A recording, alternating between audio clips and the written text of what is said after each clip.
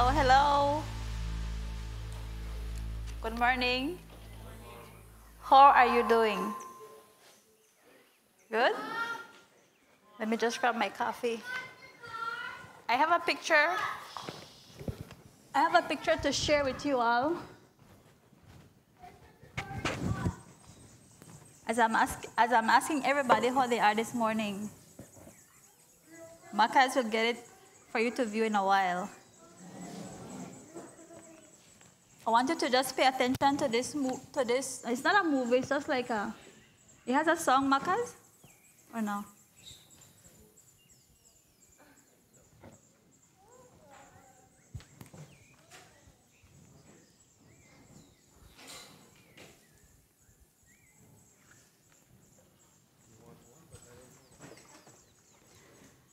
I don't know if you can. Oh, this side is not working. Are you guys able to see this side?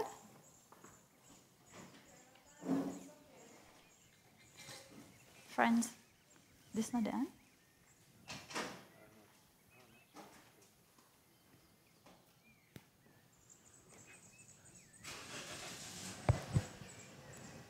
I just wanted to paint a picture for where we're going with our message this morning. You know, a lot of times we ask people, how are you? Or we ask them or they ask us, how are you? And that's a question you can answer. You can either answer it one word, 2 words, 3 words, a paragraph, or depending on how much time the person has to listen.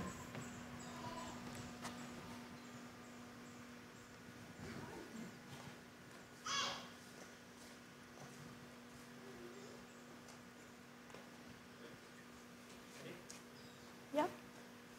Okay, so just listen to that and look at that picture. How much of you can relate to that this morning? Can you guys see it? Can you see it? You want to come this side? How much of you who have seen it over this side of the room can relate to that? And if some of you cannot relate to it, you are okay not to stay in the teaching because you have mastered calming the storms. And you could show us, right? You could tell us how to calm the storms when they come like this. Right?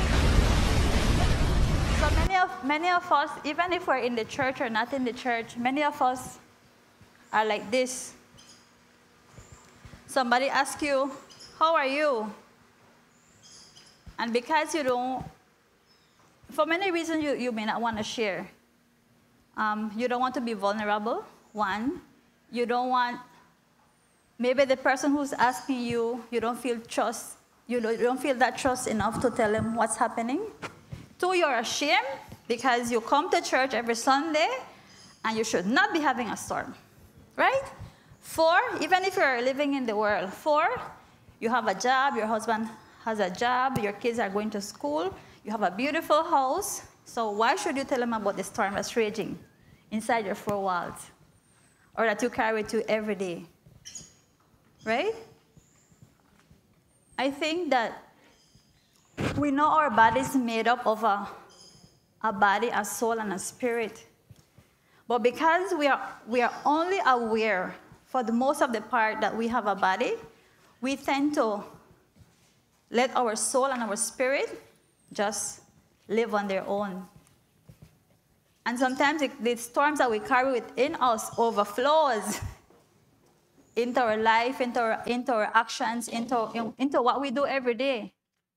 But we somehow have managed to put things under the rug or try to submerge everything with our hands until we get so tired that it just erupts. But I want to encourage you that by the end of this message, my hope is that we come out of this room knowing that we have what it takes to calm the storms. We have what it takes to stop a drip, a leak that turns into a storm. We have what it takes to not allow what's going inside our world, to influence what's going on outside of our world, and destroy what God has created, has built us up for. We serve a God who calms a storm, big or small, it doesn't matter. And if he is able to calm the storms, we who are his children have been called to speak. And the storm has nothing, the storm cannot ask us permission for it to be calm. It has to be calm. Jesus lived in such a reality that his reality was the reality of heaven. And he lived it out for us. But one of the things that fueled his reality was the goodness of his Papa, the goodness of God. So he lived from that reality. He knew his authority. So I want to encourage you guys that the storms of life are not only for the people living in the world. We too are called to calm the storms in our lives, to shut the mouth of the enemy. But we can only shut the mouth of the enemy by the truth. When Jesus was tempted in the desert, how did he shut the mouth of the enemy? By the word of God. So we need to learn the word of God so we're able to shut the mouth of the enemy. Because a lie can only be replaced by a truth. We can say, oh no, I won't believe that lie. But if there's nothing else to replace that lie, it will come back again. Just the same way that when in the Bible it says, when you clean out a home of demons, if you do not replace it with the kingdom of God, those demons will go on, call 15 more, 20 more, and have a party. So we can only defeat a lie by replacing it with truth. So this morning, I want us to take a look at the story of Joshua and Caleb. I think for some season now, I have been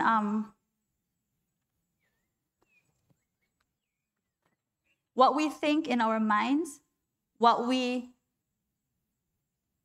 let grow in our minds and our heart is what's going to feed our reality.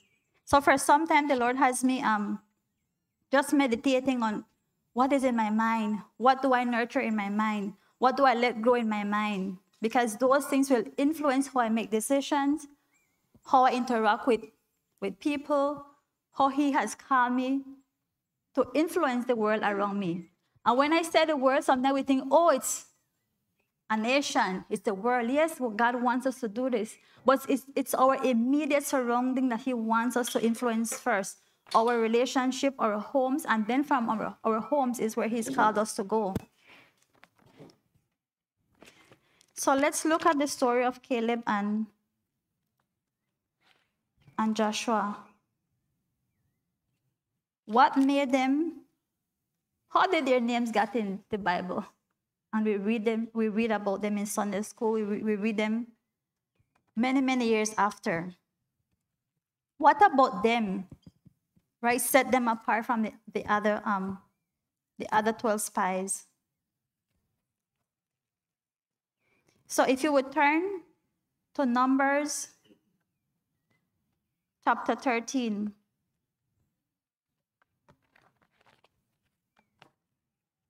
But before we get there, I just want to share some thoughts with you and see.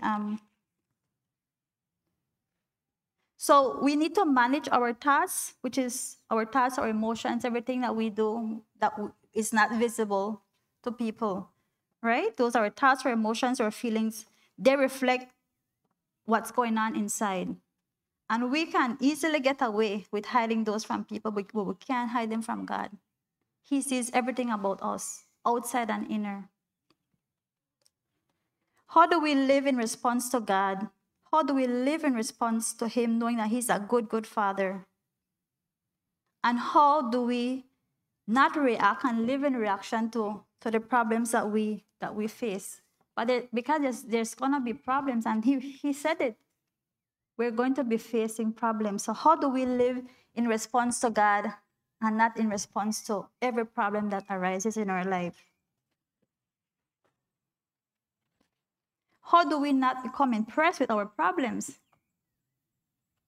You know, sometimes we use so much, and I don't want to say that our problems are little, and I don't want to say that it's not okay for us to put things in perspective and do what God has called us to do when it comes to facing problems, solving problems, dealing with crisis. I don't want to make little of that, but sometimes it consumes so much of us that all we see is our problems. We wake up, we think about our problems. We go to sleep, we think about problems.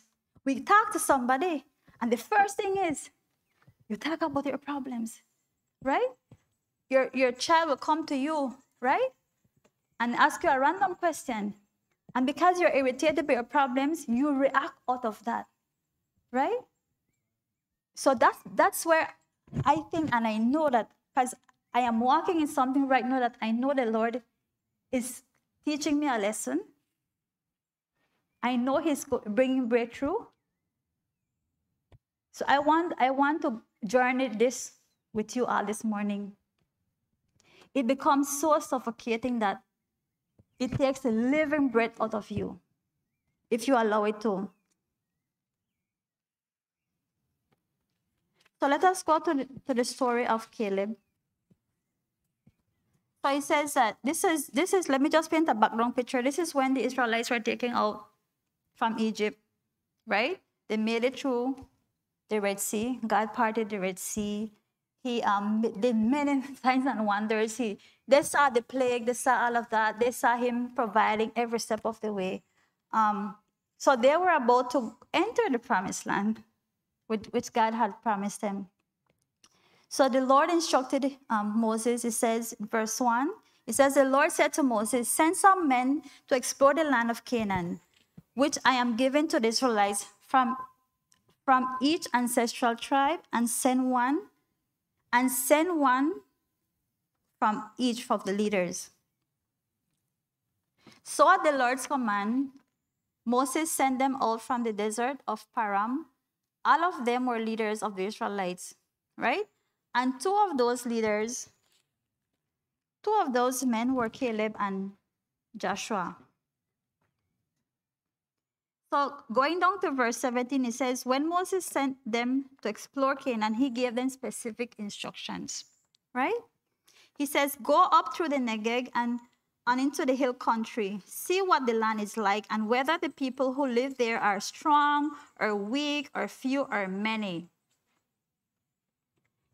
He wanted them to take an inventory of what they saw, right? What kind of land do they live in? Is it good or is it bad? What kind of town do they live in? Are they unwalled or fortified? How is the soil? Is the soil fertile or poor? Are there trees in it or not? Do your best to bring back some of the fruit of the land. And it says it was a season for the first ripe grapes. So going further, it says in verse, let's go down to verse 26, when they came back. Oh no, wait, sorry. Let's go, just read one verse, because this verse will become important for what the Lord is going to do afterwards. It says, at the end of 40 days, they returned from exploring the land. That was in verse 25.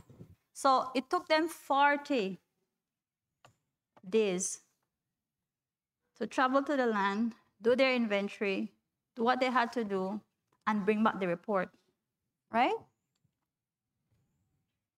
So it says it was time for report time now. So they came back to Moses, and this is the report of the 10. I don't know. The Holy Spirit is just bringing this to me, but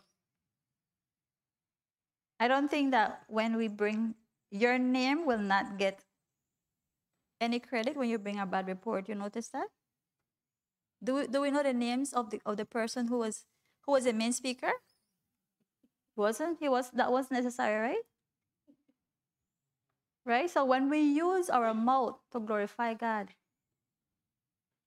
that's when we're using it properly. We don't even know his name. But mind you, to him was a good report. So he says, we went into the land. And I could just imagine his expression and, because this was motivated by fear. He says, we went into the land to which you sent us, and it does not flow with milk and honey. Here is the fruit. Listen, it doesn't flow with milk and honey. And right after that, he says, but here is the fruit. He's giving a testimony without even know he's giving a testimony, because he's bringing fruit. But he overlooked that. He says, but the people who live there are powerful, and the cities are fortified, very large. We even saw the descendants of Anak there. The Amalekites live in the Negeb, the Hittites and the Jebusites and the Amorites live in the hill country, and the Canaanites live near the sea and along the coast, and along the Jordan, sorry. I love this next verse. Then Caleb silenced the people before Moses and said, we should go up and take possession of the land, for we can certainly do it. Caleb only spent, if we're doing a report for school, right? Caleb spent probably 5 minutes to do his report, while the other guy must have spent days doing his report, remembering everything was bad. But the men who had gone up with him, they insisted, right? And they said, we can't attack those people. They are stronger than we. And they spread among the Israelites bad report about the land they had explored. They said, the land we explored devours those living in it. All the people we saw there are great size. We saw the Nephilim there, the descendants of Anak, come from the Nephilim. We seem like grasshoppers in our own eyes, and we looked the same to them.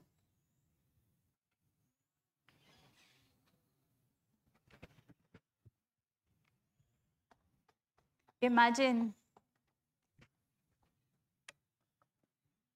It says, we seem like grasshoppers. What does the enemy do? He roars like a lion. He's the counterfeit. So this person's lenses he let his mindset reduce the power of God and who they were. Who they were, because they were a chosen people.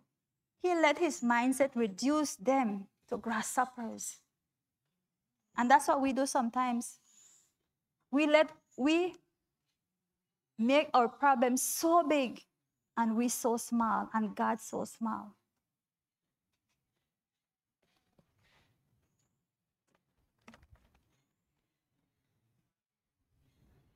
And it gets even worse, because as you go down to chapter 14, and in the last part of verse 2, this is what they said out of their mouth. It says, if only we had died in Egypt.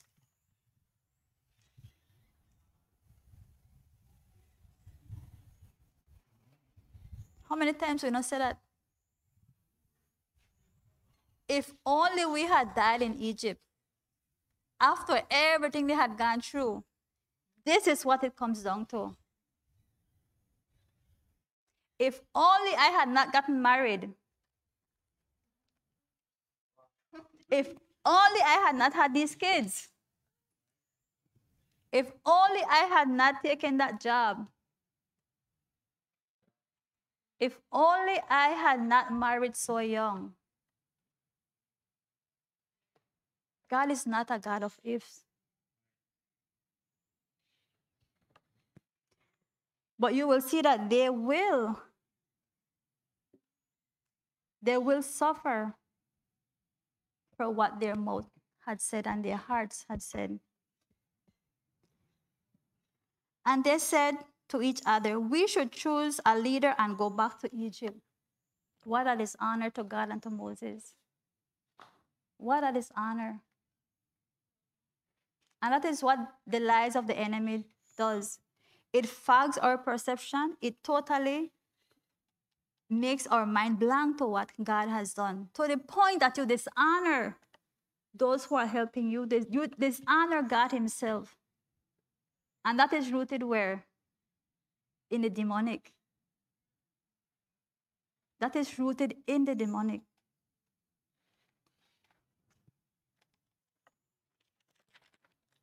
So let's go down to, it says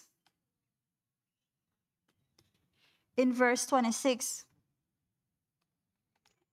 the Lord said to Moses and Aaron, how long will this wicked community grumble against me?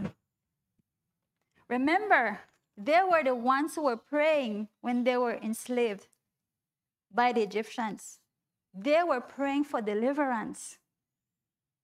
And now, he had delivered them, you know. They were no longer being chased by the Israelites. They now became their own prisoners to their lies. They now became prisoners to the lies that they had believed. They were no longer prisoners, right? But they're mentally, they develop a prison for themselves. No, they want, their mentality is still being a slave. That they chose it. They're saying, I choose to go back to do that. Imagine.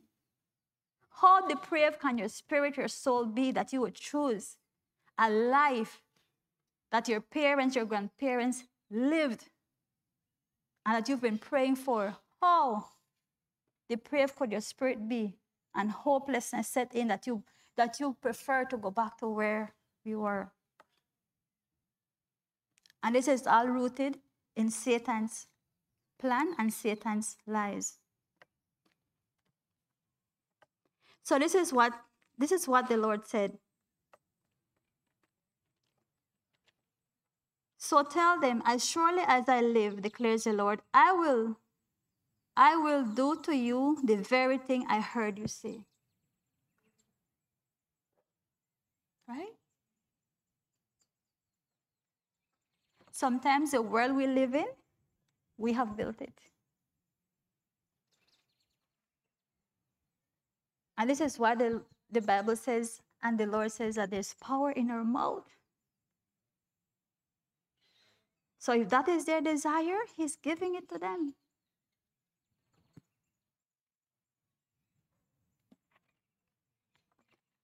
In this wilderness, your bodies will fall, every one of you, 20 years old or more, who was counted in the census and who has grumbled against me. Not one of you will enter the land I swore with uplifted hand to make your home, except Caleb, son of Jephunneh, and Joshua, son of Nun. Except. Why?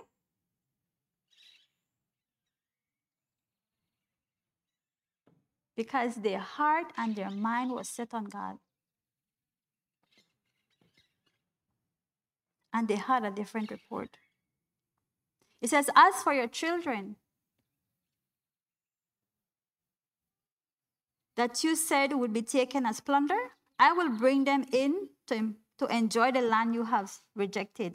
But as for you, your bodies will fall in this wilderness. Your children will be shepherds here for 40 years. 1 year for every day that they took to explore the land. Suffering for your unfaithfulness until the last of your bodies lies in the wilderness. For 40 years, 1 year for each of the 40 days you explore the land. Remember we read that in the previous chapter? You will suffer for your sins and know what it is like to have me against you. I, the Lord, have spoken, and I will surely do these things to this whole wicked community which has band together against me. They will meet their end in this wilderness. Here they will die.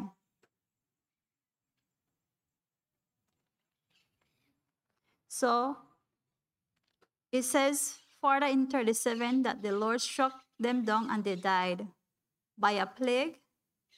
Right? Right? So only Caleb and Joshua from that generation were able to survive.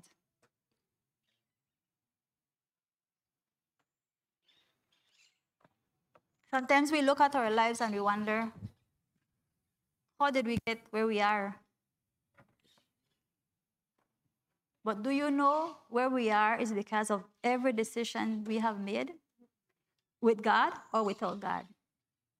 Every decision. Because He gives us free will. He gives us free will. He's such a good, good Father that He would not have you and I serve Him by force. He's such a good, good Father. The reason He went to free them is because they cried out to Him. That's the reason He went to free them. Because it has always been His desire for us, His children, to be with Him. To be with Him. It's not the Lord's desire for any of us to be enslaved physically or mentally. He wants us to be free. But with freedom comes responsibility. And that's the hard part. With freedom comes responsibility.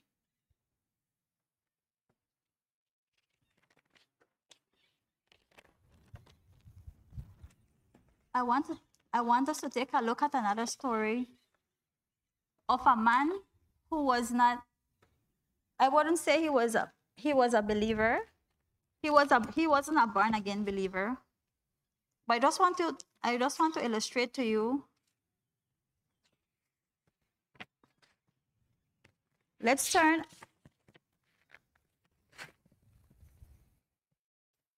our Bibles to Matthew 8:5.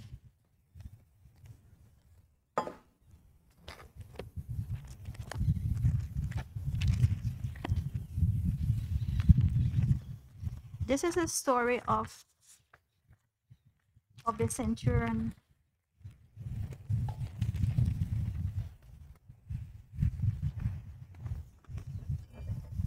So it says in chapter 8, verse 5, it says, when Jesus had entered Capernaum, a centurion came to him, asking for help. Lord, he said, my servant lies at home paralyzed, suffering terribly. Jesus said to him, shall I come and heal him?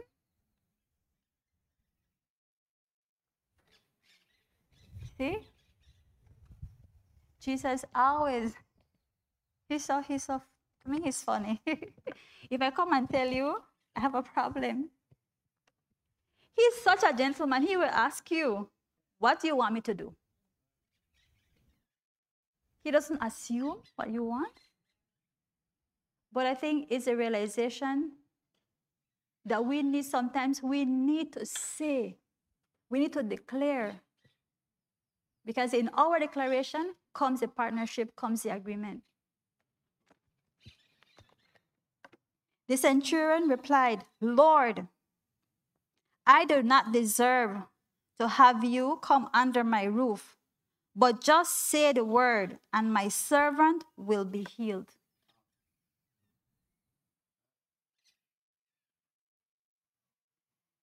That to me is such a transformed mindset.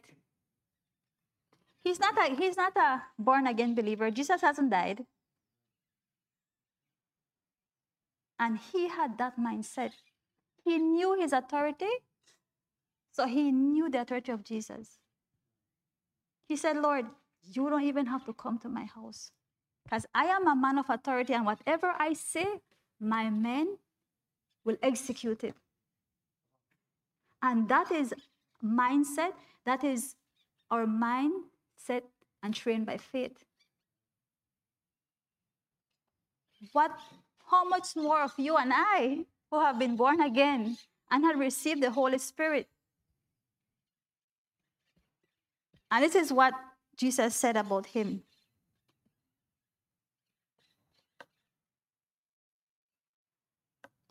He says, when Jesus heard this, he was amazed and said to those following him, truly I tell you, I have not found anyone in Israel with such great faith.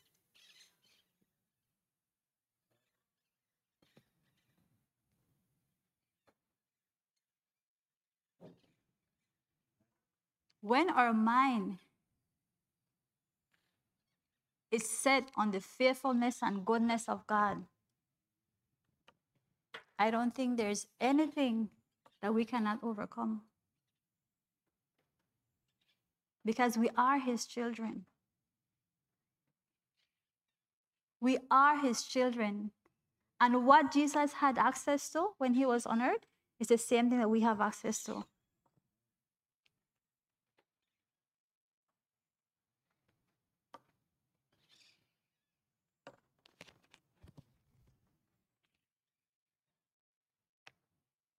So how many of us, I was asking friends a question this morning, and because I just think it's so weird. And why is it that we always, it's easier to think on the negative side?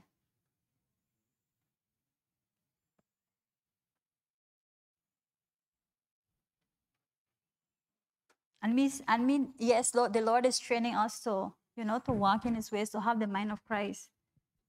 But for the most part, even if you're just a new believer, or even if you're walking with the Lord, there's something that happens and we are just triggered to think that, oh no, that won't happen, right? I was doing some reading about the mind and what happens when decisions are made in our mind, what with the structure of the brain and the neurons and what's not.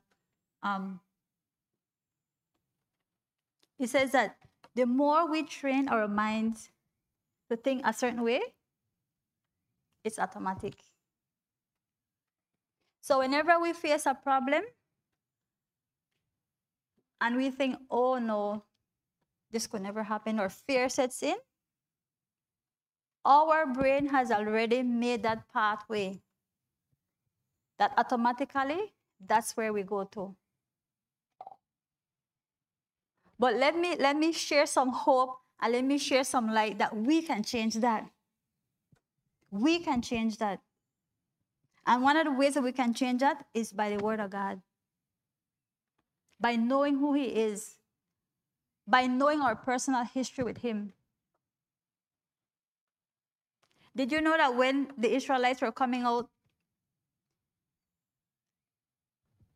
in Joshua chapter 4, the Lord instructed Joshua.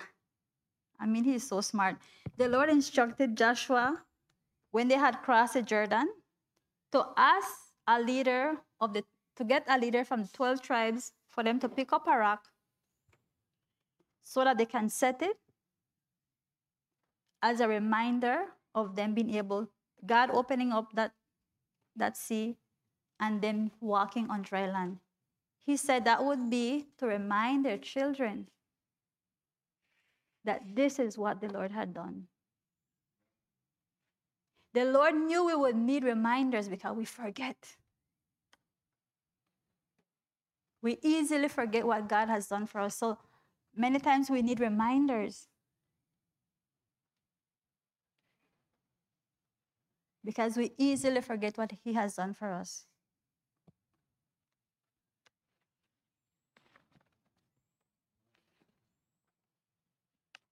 We don't need to be reminded of our problems. We don't need to be reminded of our problems. We need to be aware that they exist. But we don't need to be constantly reminded and be overwhelmed and be out of breath, losing sleep. And every conversation we have with friends is this. And every time we talk, it's this. That's building, that's saying to God, you are not able. But yet we say, what's the verse I would quote all the time? What's the verse we always say? With God, all things are possible. But you could quote that and say, but not this God. With God, all things are possible. But, right? We always have that but. But this is too big.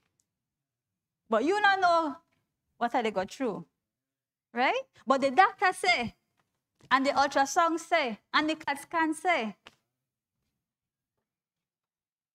But what is God saying? What is God saying?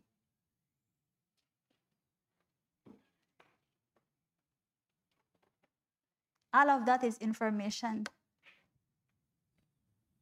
All of that is information.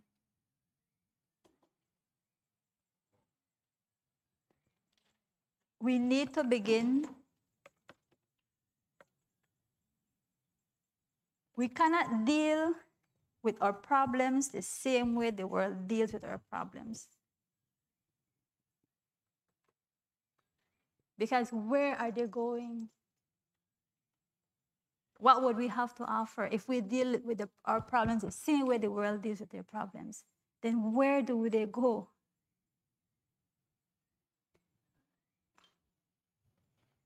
If somebody calls me and tells me, oh, I did go through this, I tell her, yes, girl, me too. Oh, where though?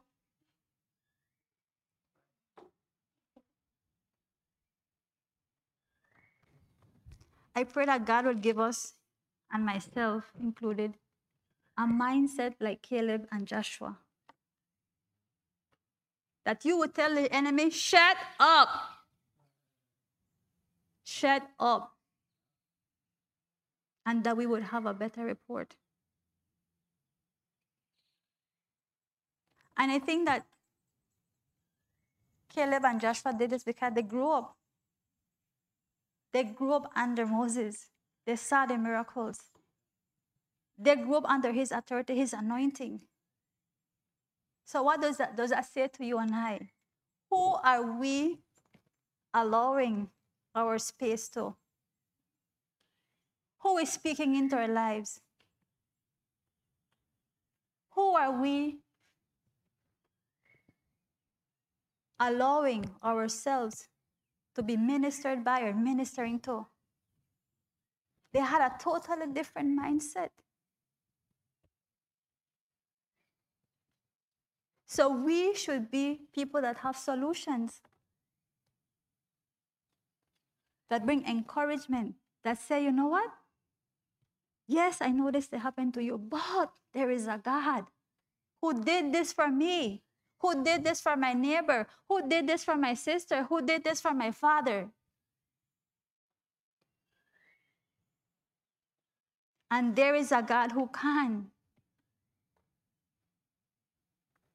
There is a God who can restore my marriage, restore my relationship. There is a God who can heal, who does heal. And we speak it. And we speak it. Philippians 2:7 says that his name, God gave him the name that is above every name. I said, Lord, may we get a revelation of that scripture, of who he is.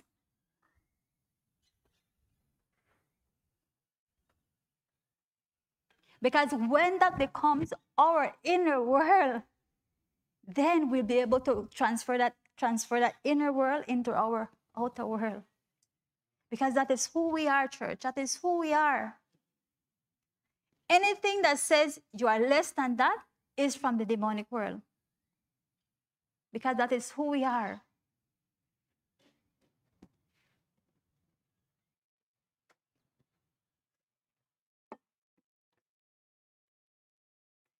Let us read one more story. It's in Mark 4:35. It says, this is when Jesus calmed the storm. A lot of you are already familiar with this. It says in verse 35, it says, that day, when evening came, he said to his disciples, let us go over to the other side. Gosh, oh my God, that's not Jesus. I'm not answering. Sorry. It says, let us go to the other side.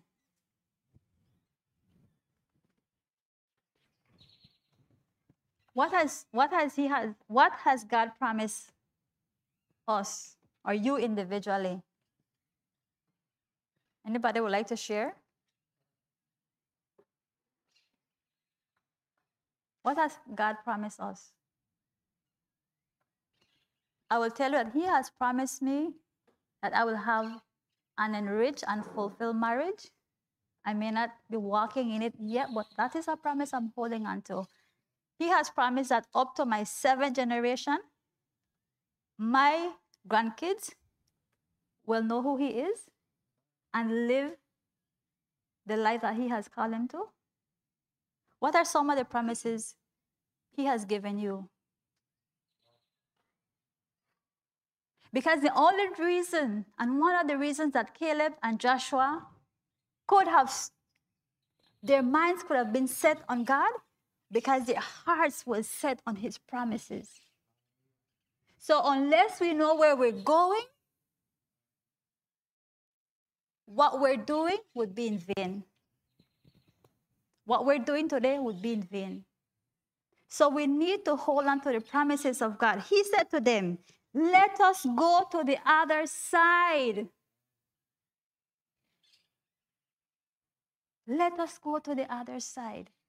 If he had said, we're going to the other side, but there is a storm, how much of you would go? How much of us would go?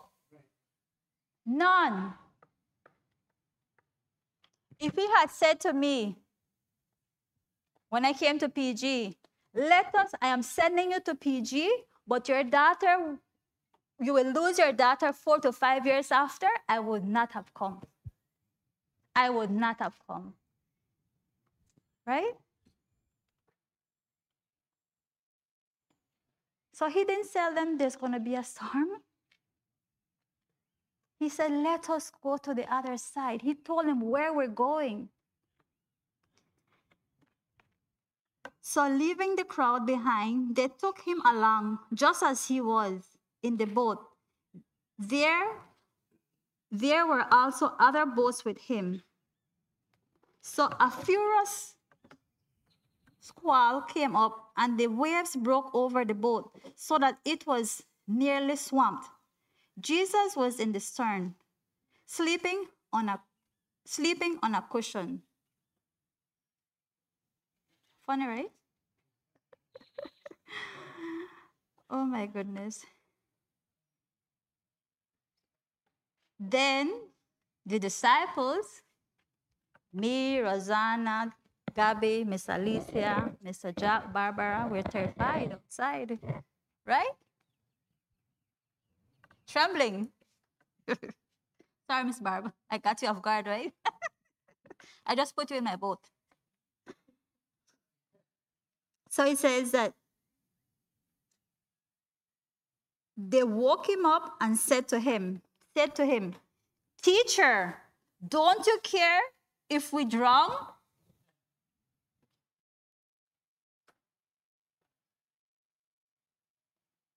He got up, rebuked the wind, and said to the waves, Quiet, be still. Simple words.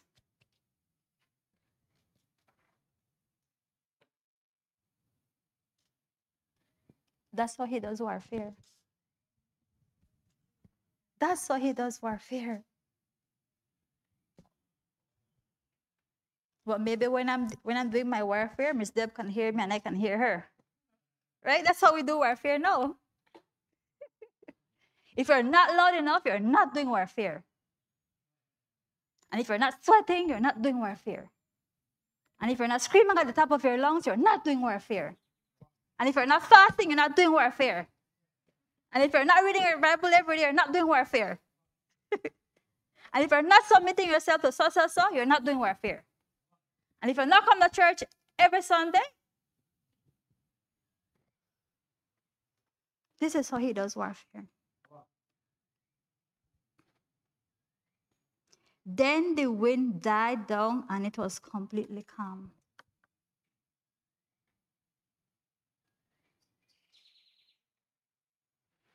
He then turned to his disciples and said, "Why are you so afraid? Do you still have no faith?" Then they turned at each other and said, who is this? Like, who is this? Even the wind and the waves obey him. They've been having warfare with this storm all night. They're probably wet and tired. They're trying to bail out the boat. And Jesus rebukes the storm with 3 words. Quiet, be still. Some people will think we're crazy, right? Miss Alicia? Right? What if we get a bad report, right? Somebody call us. And we tell them, quiet, be still. And I said, she don't lose fishy mind. Quiet, be still. They will cut up the light. Quiet, be still. They will contact my house. The bank, they contact my house. Quiet, be still. Right?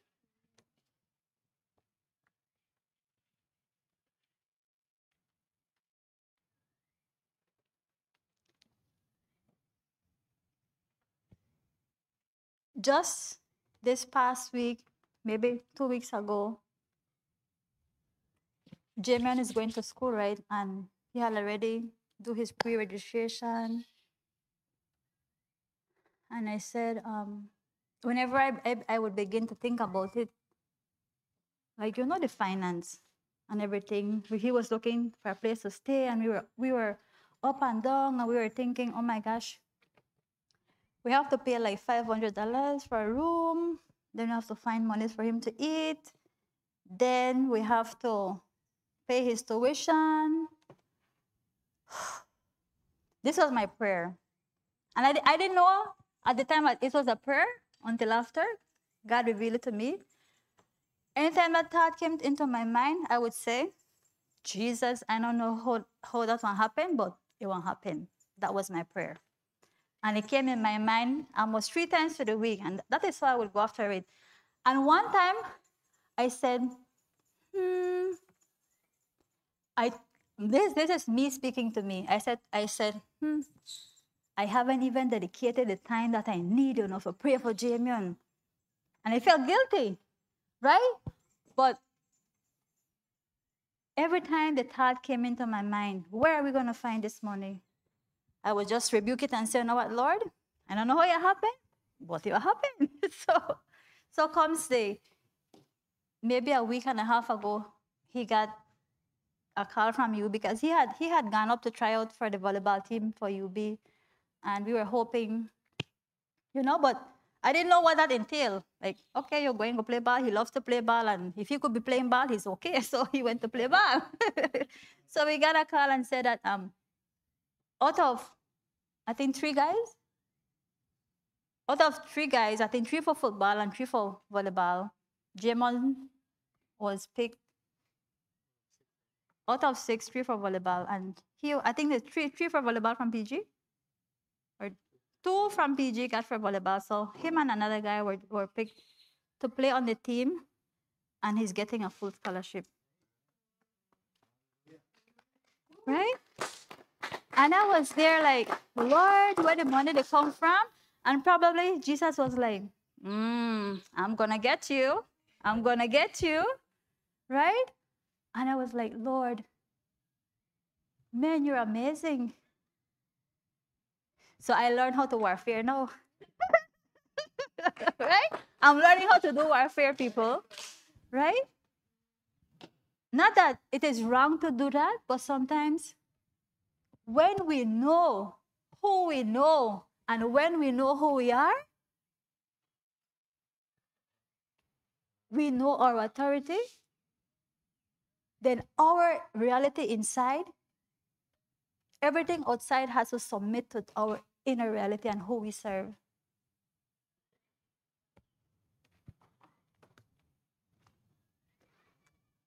How are we on time? Makas? Good? Good. All right.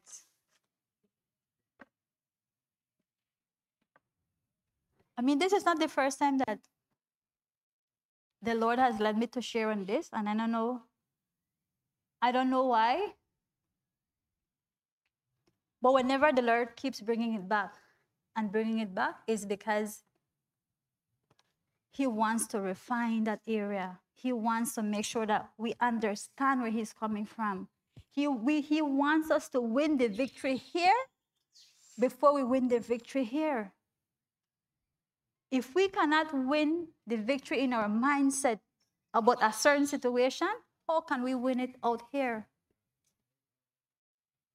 Sometimes we allow things to overpower us, and we're supposed to rise above that. Ephesians 2:6. Let us go there.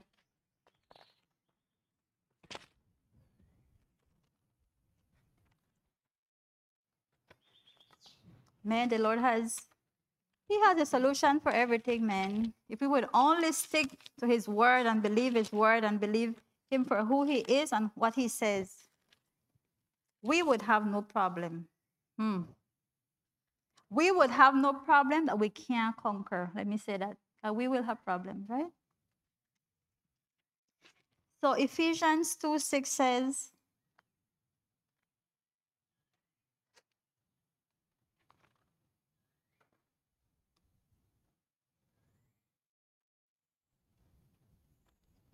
let me just read from verse 4, sorry. It says, but because of His great love for us, God, who is rich in mercy, made us alive with Christ, even when we were dead in transgressions. It is by grace that you and I have been saved. And God raised us up with Christ and seated us with Him in the heavenly realms with Christ Jesus. We live on earth, but we are not of this earth. We are new creations. We live here, but we are not of this world. We are seated where Christ is seated at the right hand of the Father. And it's from there we solve our problems on earth. And the same way that Jesus can look at a problem from there, that's the same way we should look at things here.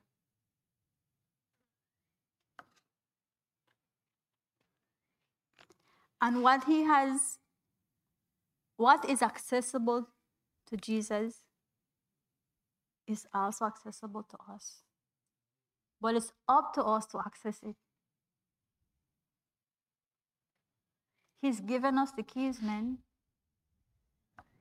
He's given us the keys. So it's for you and I to unlock it and access it.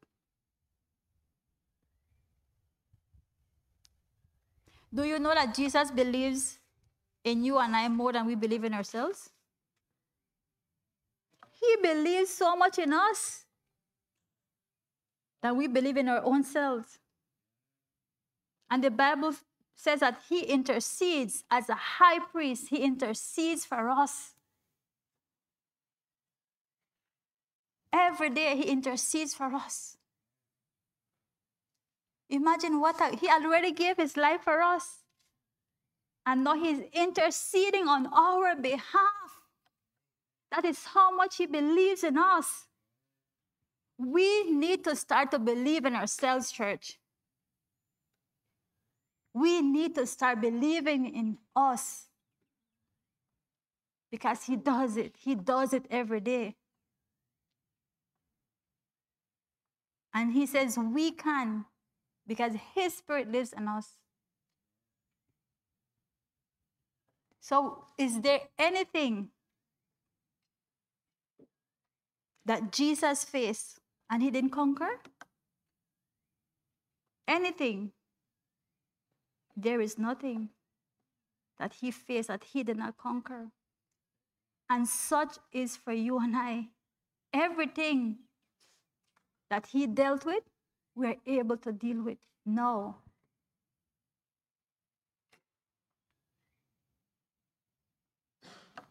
But sometimes, when you become a new believer, you get so excited.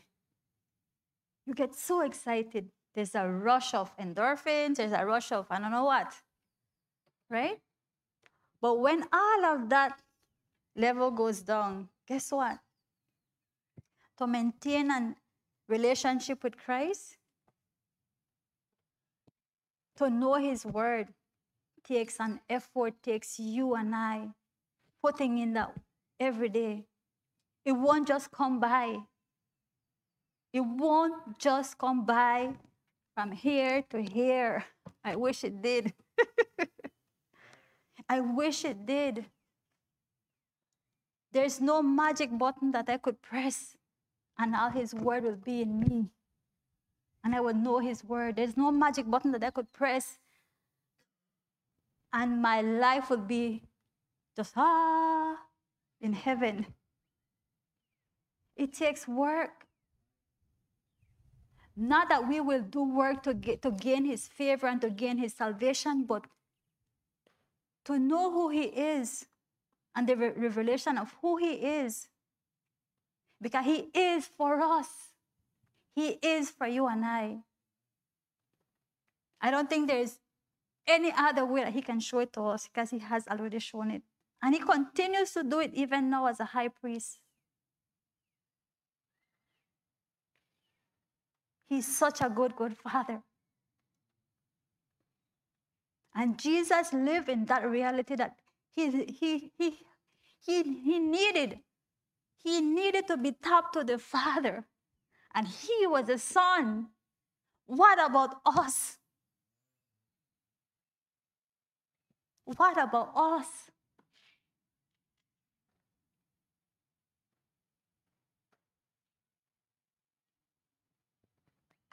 It takes work, man.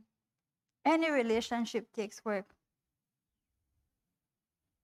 Marriage, father-daughter, mother-daughter, whatever relationship takes work and effort and interest. Jesus demonstrated. He came to demonstrate to us the Father and how you build a relationship with the Father. He didn't leave us to just, figure it out. I'm out. Right? He just not said, figure it out. I'm out of here. He gave us everything we needed to know to make it true. And not just to make it true, but to live, thank you, but to live with joy and to live knowing the Father and to live in our authority and to live heaven on earth, not waiting to die to go to heaven, but live heaven on earth. I don't know if this is true, but I once heard a pastor say that the enemy wasn't put here to disturb us. We were put here to disturb him. Right? What if we would begin to live like that?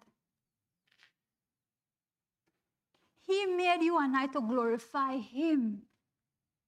And what the enemy hates? He hates when Jesus is glorified and exalted. So when we exalt him and when we glorify him, not that we do it for that, but we were made to do that. I had one of my drivers from work ask, we were this conversation, he said, let me ask you this question. He said, this is a serious question. He said, why doesn't God just destroy the devil, man? So we tired of live with he. And I asked that question a few years ago because I was like, Jesus, you're a smart dude, man. You're smart. Why do you not get rid of he? Right? And I thought, he is such a loving father that he believes in you and I. And he knows your potential, that he would not rob you of your potential in destroying and being victorious over the enemy by just wiping out the devil. What would that do for you and I? Then what he did on the crosses would have been for nothing. Would have been for nothing. What does it do for parents to have their children just live at home for the rest of their lives and never conquer a problem and never meet a challenge? We do everything for them. What does that do for a child? And we just keep them there because we don't want nothing to harm them. You don't want, we just, what's the lifespan of a person? 60, 65? So imagine, you will let your child live in your house, never make it go nowhere, feed them for 65 years. That to me is like that. But he sets us out in the world because he already has equipped us. Equipped us to live. Because living with your parents for 65 years is not living. Right, Paul? Paul taught us last week, for those who are not here. Jumping off of a plane and jumping off. Right, Paul? That's living. That's the heart of a good father that would allow Paul to do those things. I don't know if I would do it, but Paul does it. But there's no parent alive that would do that to a child. I don't think so. So he wants you to live. But he says, in the midst of your living, you're going to face challenges. But guess what? I have overcome the world, so you can do it too. You can do it. So sometimes the enemy is not our problem, sometimes it's right here. It's right here. And we respond to life, we do everything because of here.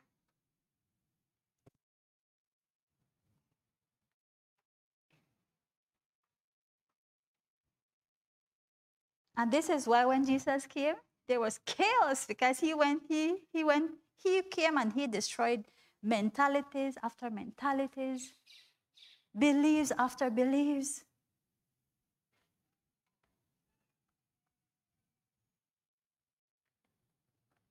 So if you, like me, are struggling inside because the truth and the lie, they're just not meeting, you're in a good place. You're in a good place, I will tell you.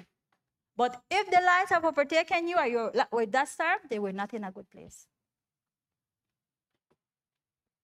And sometimes, just like how there's stigma in the world, and there's also stigma in the church whenever we're battling something mentally, and it's hard for us to tell someone, I think we need to begin to develop a space where you can be able to call someone, meet with someone and say, you know what? I am struggling in this area. I am struggling with this. I am struggling with this.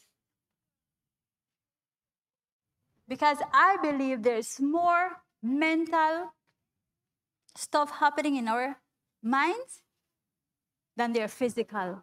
You know why? Because I can't hide a limb, a broken limb. I can't hide most of my illnesses physical, but I can hide when there's something going on here. So my prayer is that we become open and vulnerable, that God does not want us to live like that, with a mental prison that we have allowed because we have allowed the lies of the enemy to be so great and impressive. But God is greater. So I pray that he would give us the lens as he gave Caleb and Joshua. And say, we can take this. Because he has promised us the land with milk and honey. The land with milk and honey. That is our inheritance. He is a God of the impossible. He is the God of the impossible. And we need to become radical church. I have said to the Lord, you know what? If I look crazy, whatever, I just done with doing things streamlined. I said, Lord, open my mouth wherever, whenever, whenever talk, make I talk.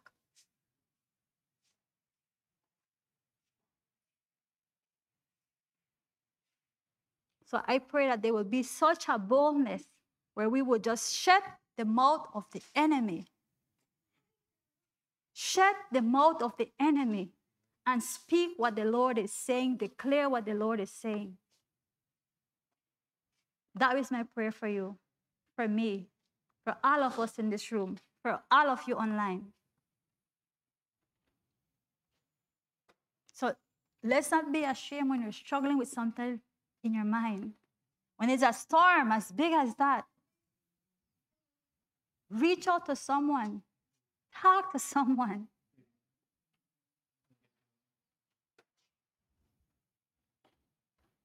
Because we cannot be defined how the world defines. We need to use our spiritual weapons, and one of them is our mouth.